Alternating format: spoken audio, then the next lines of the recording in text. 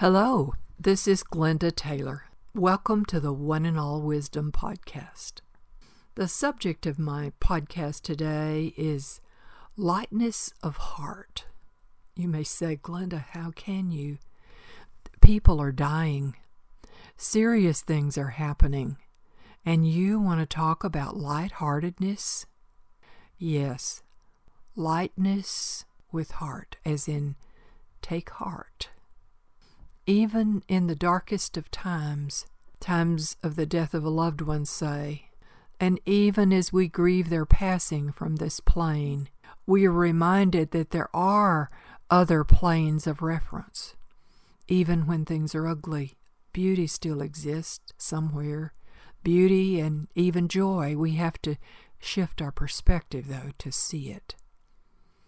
Even at the time of a death in the family, the old-fashioned wake included telling funny stories about the departed and laughing together. Light-hearted humor can play this role of shifting our perspective. Joseph Epps Brown once wrote that in our culture, seriousness is associated with the sacred, whereas other cultures insist on lightheartedness and laughter as being integral and appropriate to sacred experience. So, even in these heavy coronavirus and tornado and economic hardship times, when the feeling of heaviness can be almost unbearable, there's a vital necessity, I think, to lighten up, or as one of my old bumper stickers used to say, enlighten up, with what has been called humor that enlightens us, not just with, crude or frivolous jokes, though I will have some jokes to tell, but rather my hope is to help us all to remember that we can shift our perspective out of the dangers and deadliness of the present moment that so captures our attention. I certainly feel that I need enlightenment. I need light to see what's really what, to see where I am or how things really are, or just to see what it's all about. There's an old story told about the 13th century Sufi wise man Nasruddin, who for centuries has been appreciated as a master of conveying just the sort of light in the darkness. Here's the story. Nasruddin said, "I can see in the dark." "That may be true," someone said, "but if so, why do you sometimes carry a candle at night?" "Oh, to prevent other people from bumping into me," Nasruddin replied. An oddly different perspective, a bit funny, but shifted slightly from our normal way of thinking. Here's another. Nasruddin was throwing handsful of bread all around his house. Someone asked him what he was doing, to which he replied that he was keeping the tigers away. "But there aren't any tigers around here," someone said. "Exactly," Nasruddin replied. "Effective, isn't it?" We laugh with Nasruddin even as we say, "That's crazy." Nasruddin's stories and other such stories teach us that truth cannot always be measured by ordinary means. And significantly, they teach us that sanity is a variable thing. As Alan Watts said, quote, "No one is more dangerously insane than one who is sane all the time. He is like a steel bridge without flexibility, and the order of his life is rigid and brittle." End quote. Watts also said, "When you get free from certain fixed concepts of the way the world is or ought to be, when you get free from certain fixed concepts of the way the world is or ought to be, you find it is far more subtle and far more miraculous than you thought it was." In his book, Crazy Wisdom, Nicker, I don't really know how to pronounce his name, but I really enjoyed his book. West, Nicker, wrote, "A special kind of crazy wisdom is loose in the world. This wisdom is difficult to codify and categorize, and it refuses to be institutionalized. It's called crazy wisdom, and so it is, both crazy and wisdom. Crazy wisdom is the wisdom of the saint, the Zen master, the poet, the mad scientist, and the fool.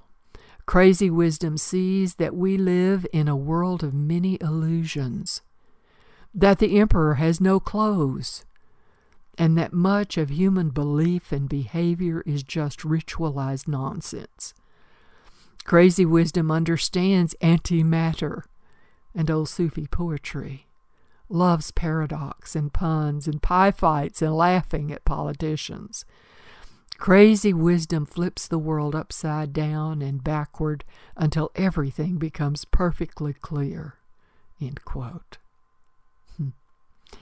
Well, nothing seems very clear to us right now, so this sort of wisdom may be just what is needed for us, though it may be rational in a convoluted sort of way, so that one almost has to stand on one's head mentally to follow its logic. Naker also wrote, "In order to hear crazy wisdom, we need to shut off or turn down the grinding noise of the rational, analytical gears. Crazy wisdom requires that we get at least a little bit out of our minds. That can be done through prayer, meditation, nature, art, poetry, stories, song, and jokes." For example, hear this bit that one of my grandsons told me. "A woman pestered her husband continuously to buy her a Jaguar. He finally did, and it ate her right up." It is not necessary, of course, to shut down entirely our rational minds. We just need to acknowledge the levels of subtlety of reality, whatever that is. Whatever it is, it's surely beyond our usual limited frames of reference. So we need to give our psyche sometimes, especially our rational minds, a chance to dance around a little bit with a kind of lightness of heart, a kind of enlightenment that takes into account crazy wisdom. We need perhaps to get back in touch with the trickster inside each of us and abroad in the world and see its purpose. The writer and educator David Lemming says, quote, "All mystical thought is by nature paradoxical and apparently absurd to the non-mystic. It would be worthwhile to remember the traditional role of the trickster as the wounded healer, the one who can be either perpetrator or butt of the educative joke.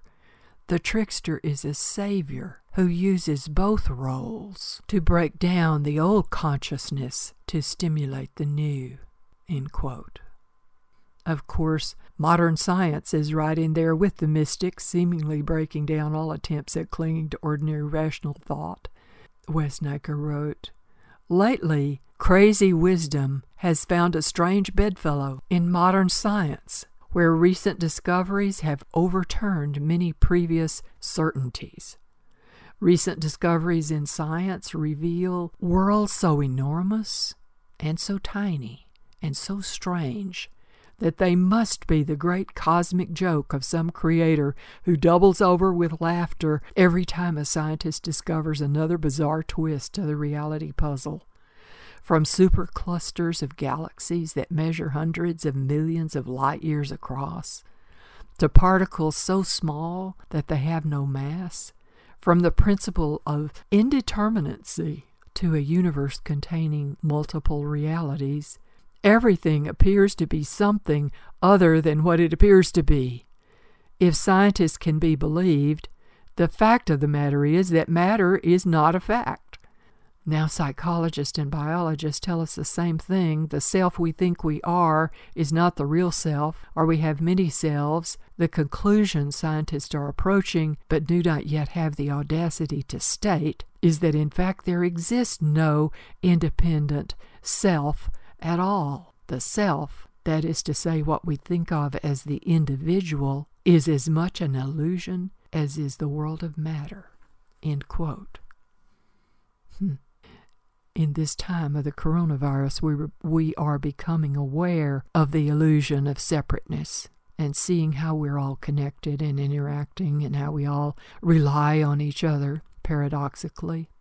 The perspective of science is more and more paradoxical. One scientist has said, quote, "Reality is a wave function traveling both backward and forward in time." What kind of perspective is that? We need old Hermes with the ability to see in all directions, or many directions, for that.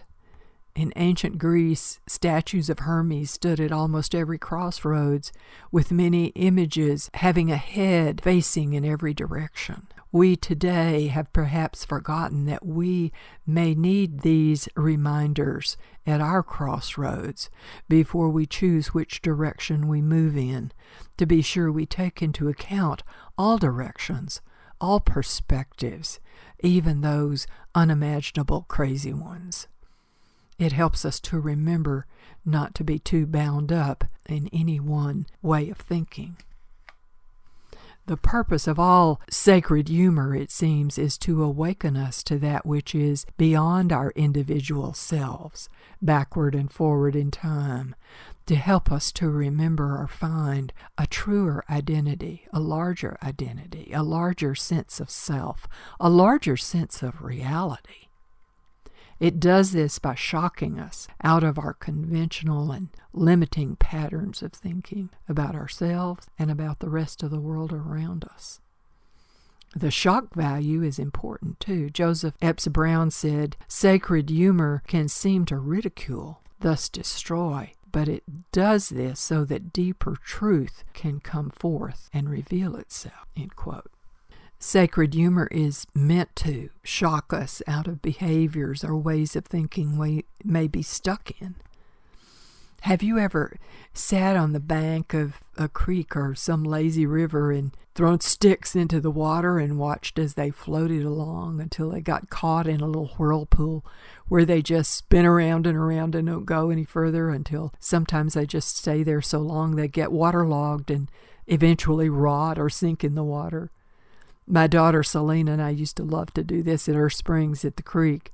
Whenever one of our sticks would get hung up that way in a whirlpool, we would throw things at it to jolt it out of its stuckness and get it moving again. And sometimes, not unkindly, we would name our sticks with people's names and see if they'd flow freely down the creek or get hung up. If they got hung up, we would say something like, "Susie, get over that hang up and move on." And we would throw something at the stick to help it get unstuck. I think humor serves this function for us, lightheartedness. The shock of good sacred humor jolts us out of patterns of thought or feeling in which we are stuck, like in the whirlpool. And being shocked out of our stuckness can do us great good before we, like the wet stick, rot or sink. Nasruddin was ferrying a pedantic scholar across a piece of rough water once, and Nasruddin, getting frustrated, said something ungrammatical, and the scholar said, "Have you never studied grammar?" "Nope." "Then half your life has been wasted," said the scholar. A few minutes later, Nasruddin turned to the passenger and said, "Have you ever learned to swim?" "No, why?" "Then all of your life is wasted because we're sinking." So humor, I think, keeps us from sinking in our own stuckness, in our own pedantic ways of thinking, and our own narrow views of things. Alan Watts has said that humor is often the skillful means that a teacher employs to help students outwit their own egocentricity. Humor is the skillful means that a teacher employs to help students outwit their own egocentricity. The trickster may use stories to show that what people call truth and meaning are really relative to their situation. Quote, "A patient in a mental institution had a rod and reel and was fishing in a pail. A visitor watched him for a moment and then decided to make friendly conversation. "How many did you catch?" the visitor asked the mental patient. To which the patient replied, "Are you some kind of nut? You can't catch fish out of a pail."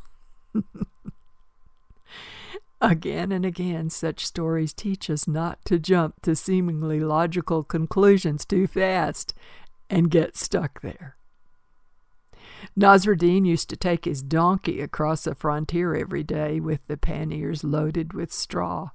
Since he admitted to being a smuggler when he trudged home every night, the frontier guards searched him again and again. They searched his person, searched the straw, steeped the straw in water, even burned it from time to time. Meanwhile, Nasruddin was becoming visibly more and more prosperous. Then he retired and went to live in another country, where, years later, one of the customs officers happened to meet him and said, "You can tell me now, Nasruddin, what was that you were smuggling when we could never catch you out?" To which Nasruddin replied, "Donkeys."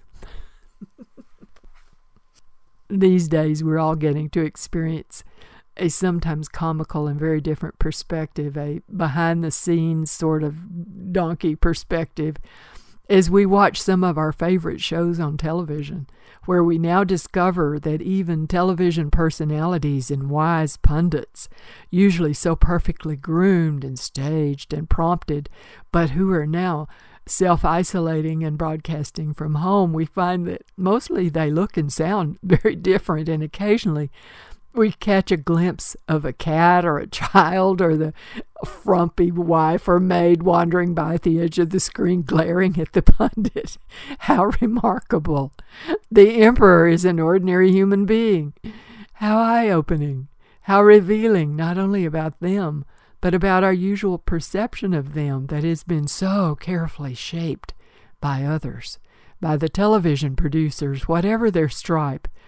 We begin to think now about how we have perhaps surrendered our ability to recognize staging when it happens to us, how we might be just a little bit, sort of, maybe brainwashed, or at least brain-influenced without noticing, maybe. We can be blinded even to the obvious by our ordinary consciousness. We choose consciously or unconsciously what part of reality we read, as did this 6-year-old who was engrossed in a little children's picture book. His younger brother asked him, "Can you read?" "Of course," said the older brother, without taking his eyes off the picture book. "Then prove it," says the younger. "Read that writing over there on the stove." To which the older brother replied, "I just read books. I don't read stoves." If we broaden our view of what we read, we may be able to let go of some of our narrow-minded prejudices and learn something new. Back in the day of the anti-communist movement, a doctor told a patient who was a big anti-communist that he had only 3 months to live. The doctor then asked the patient what he might do in his remaining time. "I'm going to become a communist," said the doomed man. "Whatever for?" asked the surprised doctor. "Well," said the patient, "if I have to go, I'd rather it was one of them that died." Convoluted thinking, or non-thinking. I seem to see a lot of that around me lately, and I have to shake my head and wonder how I may be doing the same thing in my own unique, blind-to-myself way. When we think we are above such crazy, silly blindness, we are like the yogi that Nasruddin once encountered. Nasruddin asked the yogi what he was doing. The yogi replied that he was spending his time getting in harmony with and learning the value of all living things. Nasruddin commented absently, "I understand how important that is. A fish once saved my life." "Really?" said the surprised yogi, thinking, I must get to know this person who could communicate with another life form so well that a fish would choose to save his life. So the yogi asked Nasruddin to tell him about this remarkable thing that had happened. Nasruddin looking the yogi over carefully, observing the yogi's hands in prayer position, his bright eyes revealing his sharp mind, everything about him speaking of holiness. And Nasruddin said, "Oh, I don't think you'd profit by my little story." But the yogi begged him to reveal this amazing gift he had. So finally Nasruddin said, "Well, the fish saved my life all right. I was starving. I caught a fish and ate it, and it sustained me for 3 days until someone else came with more food." Nasruddin's stories deny that any sort of patterned thinking can reveal the depths of true reality, which so often moves in another dimension entirely. We need, I guess, to have the humility of a child or a sacred fool to get through times like we're in now. It seems so bizarre. We need to be able to find the quirks and humor. I see that happening online and on the TV. We appreciate even the slapstick. Someone says, "The stork came to our house last night." "Oh, was it a boy or a girl?" "We don't know yet. We have it chained to the porch, and if it lays an egg, it's a girl." Oh, sometimes we just have to get out of our rigid, straightforward, straight-up patterns of thinking and allow some creativity to come in, some new way of framing things that may save us from our own seriousness, or not, or at least refocus us to deal with the present reality we are caught in. Quote, "Pilot to control tower. I'm out of gas at sea 400 miles from Cape May. What should I do? Urgent." Control tower to pilot. "Repeat after me. Our Father who art in heaven." The writings of Rumi, the great Sufi mystic. His writings are full of the deepest wisdom and the most transcendent points of view. And his writings are full of wit and humor, again designed to shake us out of ourselves. This is also, as we've said, the role of the trickster, the Heyoka, the sacred clown of Native American cultures. Again, Joseph Epps Brown writes, "To become a Heyoka, or what is sometimes called a contrary in Native American tribes, requires a deep spiritual experience, a very intense quality of dream, or more often a vision experience. It is not undertaken lightly to be a Heyoka, and in fact is often avoided, Jonah fashion if possible, by those chosen by spirit to enact this role for the tribe. Being a Heyoka is an honor, but one that is difficult and serious. It is believed among Native peoples that the tribe's life, in good measure, depends on the wisdom and activities of this person, who can, by his or her humorous behaviors, show people their backsides, as it were, show them in a way that does not wound, but by humor can be received lightly, so that there is no hostility. That is not easy, but oh, how important." William James has said the greatest revolution of our generation is the discovery that human beings, by changing the inner attitudes of their minds, can change the outer aspects of their lives. What are the self-limiting patterns of thought that we get stuck or sunk in? Where do they come from? Well, some patterns are cultural, of course. Some are from our families of origin. Some are archetypal. Some are individual to us, it seems, patterns arising out of the experiences we have had. But as we've so often said, if we get stuck in thinking in only one way, seeing through only one window, such as out of our individual pattern of thought, we miss so much. Indeed, we suffer so much. Opening our windows of perspective, we discover, as we're discovering in this virus, that we are not only ourselves, we are a multitude of others. Indeed, we are coextensive with everything. We are all that everywhere. But if we don't open our windows of perception and awareness, if we don't see our fullness of being, if we don't use all of our being, then what happens? Yesterday here we were under a tornado warning. When the winds got strong enough, Christina and I went into the middle room, my office, and hunkered down there.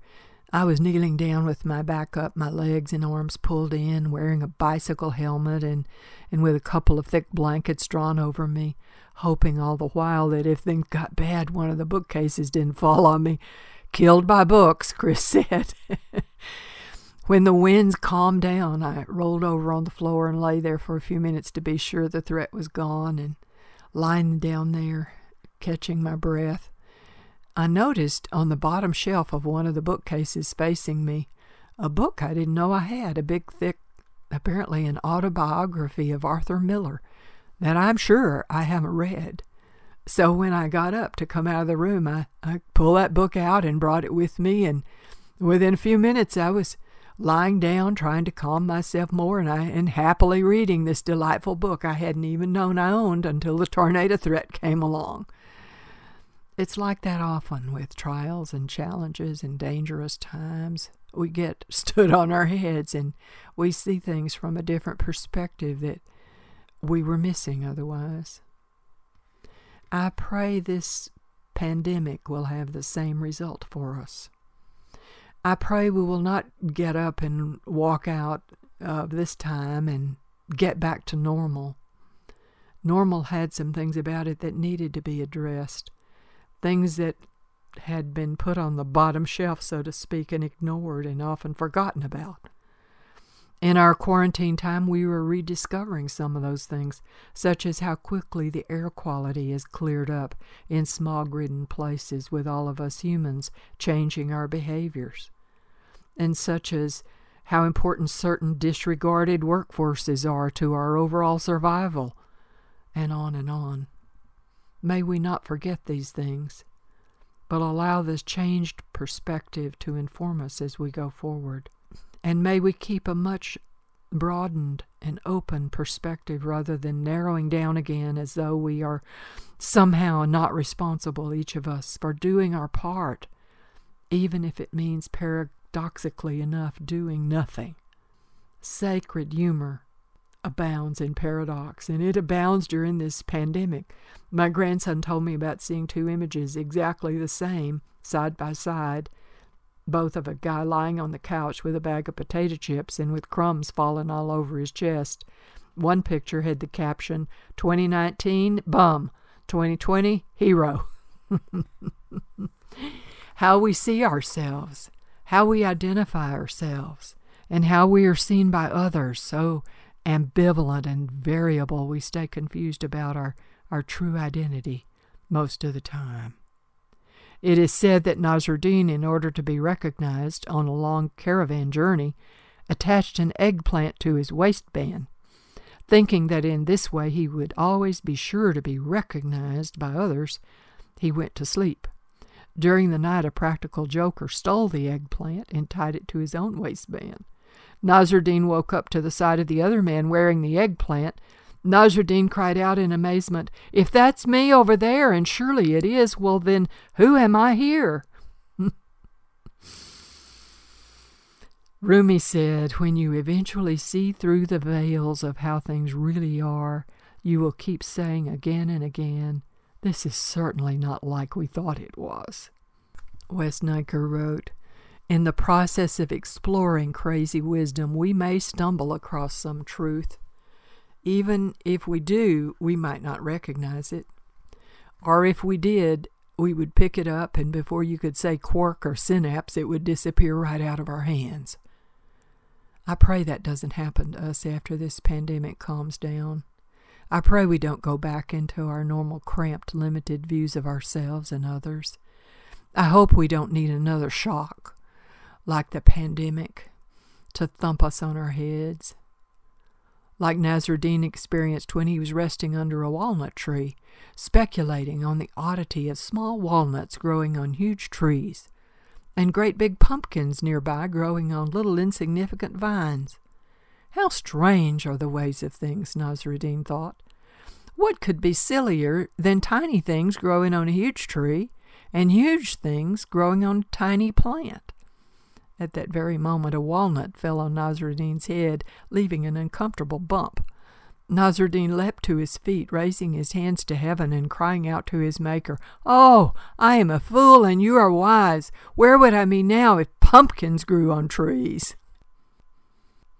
Nasruddin's grave stands behind an iron gate secured by a large padlock, but there is no fence or wall on either side of the gate to prevent one from simply walking around the gate to get to the grave.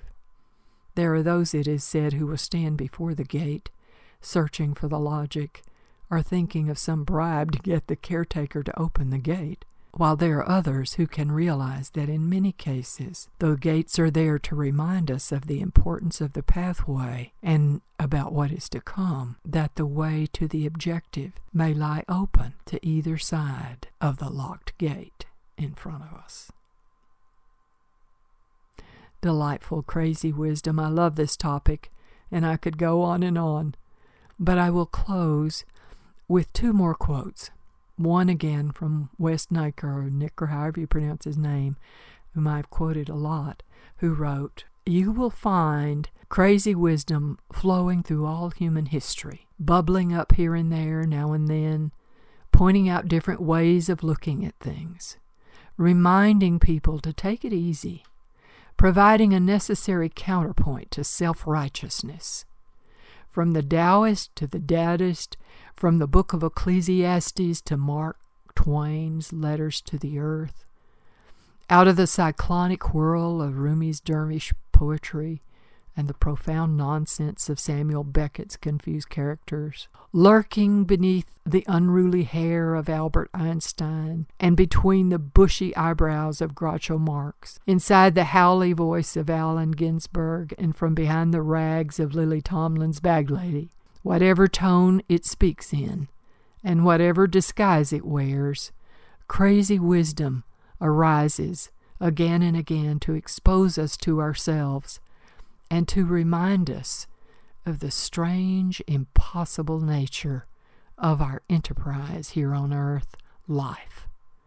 Crazy wisdom is the skeptical voice inside us that doubts our importance in the world and questions our belief in our own purpose. It is the nagging suspicion that both our reasons and our reasoning may be mistaken. Crazy wisdom laughs at our ridiculous ways and shows compassion for the suffering that results from them. It presents us with the bigger picture as well as ways to step lightly through it. And finally, here is the last small quote from a Tibetan meditation master. "Since everything is perfect in being what it is, having nothing to do with good or bad, acceptance or rejection, one may well burst out in laughter." This is Glenda Taylor. I hope you'll join me again next time for the One and All Wisdom podcast, which is about a different subject every time. You never know what you're going to get here, but I hope you'll join me.